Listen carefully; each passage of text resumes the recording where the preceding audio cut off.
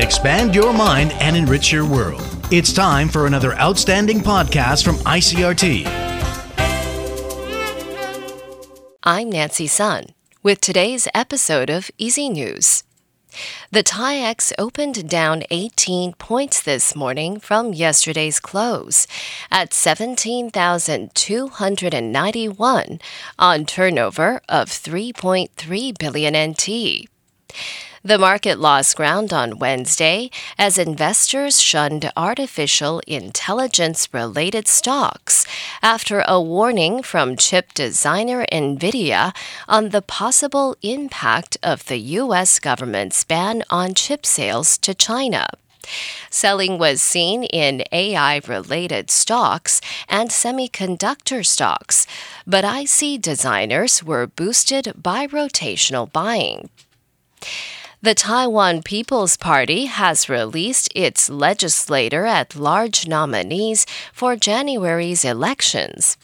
Former-Taipei Deputy Mayor Huang Shan-shan tops the 34-person list. According to TPP presidential nominee Ko Wen-je, Huang proved to be an efficient worker when she served as his deputy during his tenure as mayor of Taipei.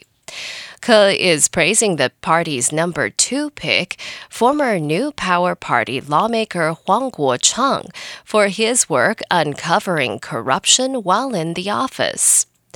Huang resigned from the NPP last week to be eligible to be included in the TPP party list.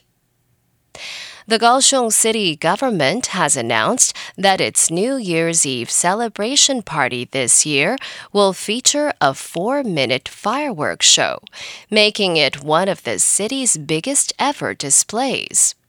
The New Year's Eve party will be taking place at Dream Mall, beginning at 6:30 p.m. on December 31st.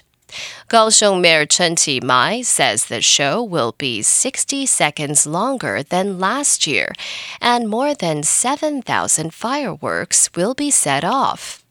According to Chen, it will also be the first time the city will have combined its New Year's and Christmas celebrations. Christmas decorations, including a 20-meter-tall Christmas tree and an over 5-meter-tall reindeer, will be put up in Central Park. In international news, Israeli Prime Minister Benjamin Netanyahu's national security advisor says a planned hostage for prisoner swap with Hamas has been delayed until at least Friday. Tzachi Hanegbi says that contacts on the deal were continuing.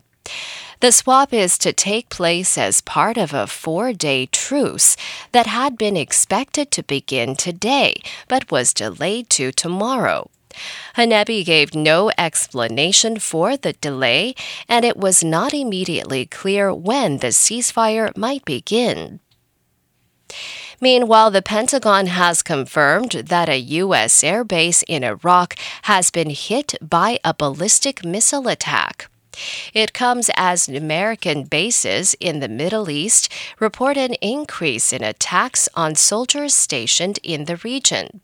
Trent Murray reports. Several US service personnel have been injured after a ballistic missile attack on their base in Iraq. The Pentagon has blamed an Iranian-backed militia for the strike overnight on the Al-Assad airbase. US military said it responded with retaliatory strikes. The Defense Department has also confirmed that there's been a sharp uptick in hits on US personnel in the region, with 66 drone and missile attacks launched over the past month alone on soldiers in Iraq and Syria. Analysts are warning that America's foes in the Middle East are using tensions between Israel and Hamas as a justification to attack American interests in the region. Trent Murray, Berlin. Peruvian scientists say Peru has lost more than half of its glacier surface in the last 6 decades due to climate change. According to a new glacier inventory released Wednesday by a government agency, 175 glaciers became extinct between 2016 and 2020. In total, scientists say the South American country has 1,050 square kilometers of glacial coverage left. That is about 44% of what was recorded in 1962, when the first glacier inventory was completed. And that's the ICRT News. Check in again tomorrow for our simplified version of the news, uploaded every day in the afternoon. Enjoy the rest of your day. I'm Nancy Sun. Hey there. I hope you've enjoyed today's episode. If you'd like to hear more from ICRT, you can check out our other podcasts. We've got Taiwan Talk, where we chat with a new guest every Monday, Taiwan This Week, a roundup of the news in Taiwan every Friday, and English in the News, for useful English expressions explained in Chinese. For some lighter news in both English and Chinese, check out News Bites and News for Kids. And if you enjoy them, tell a friend. Thanks for listening.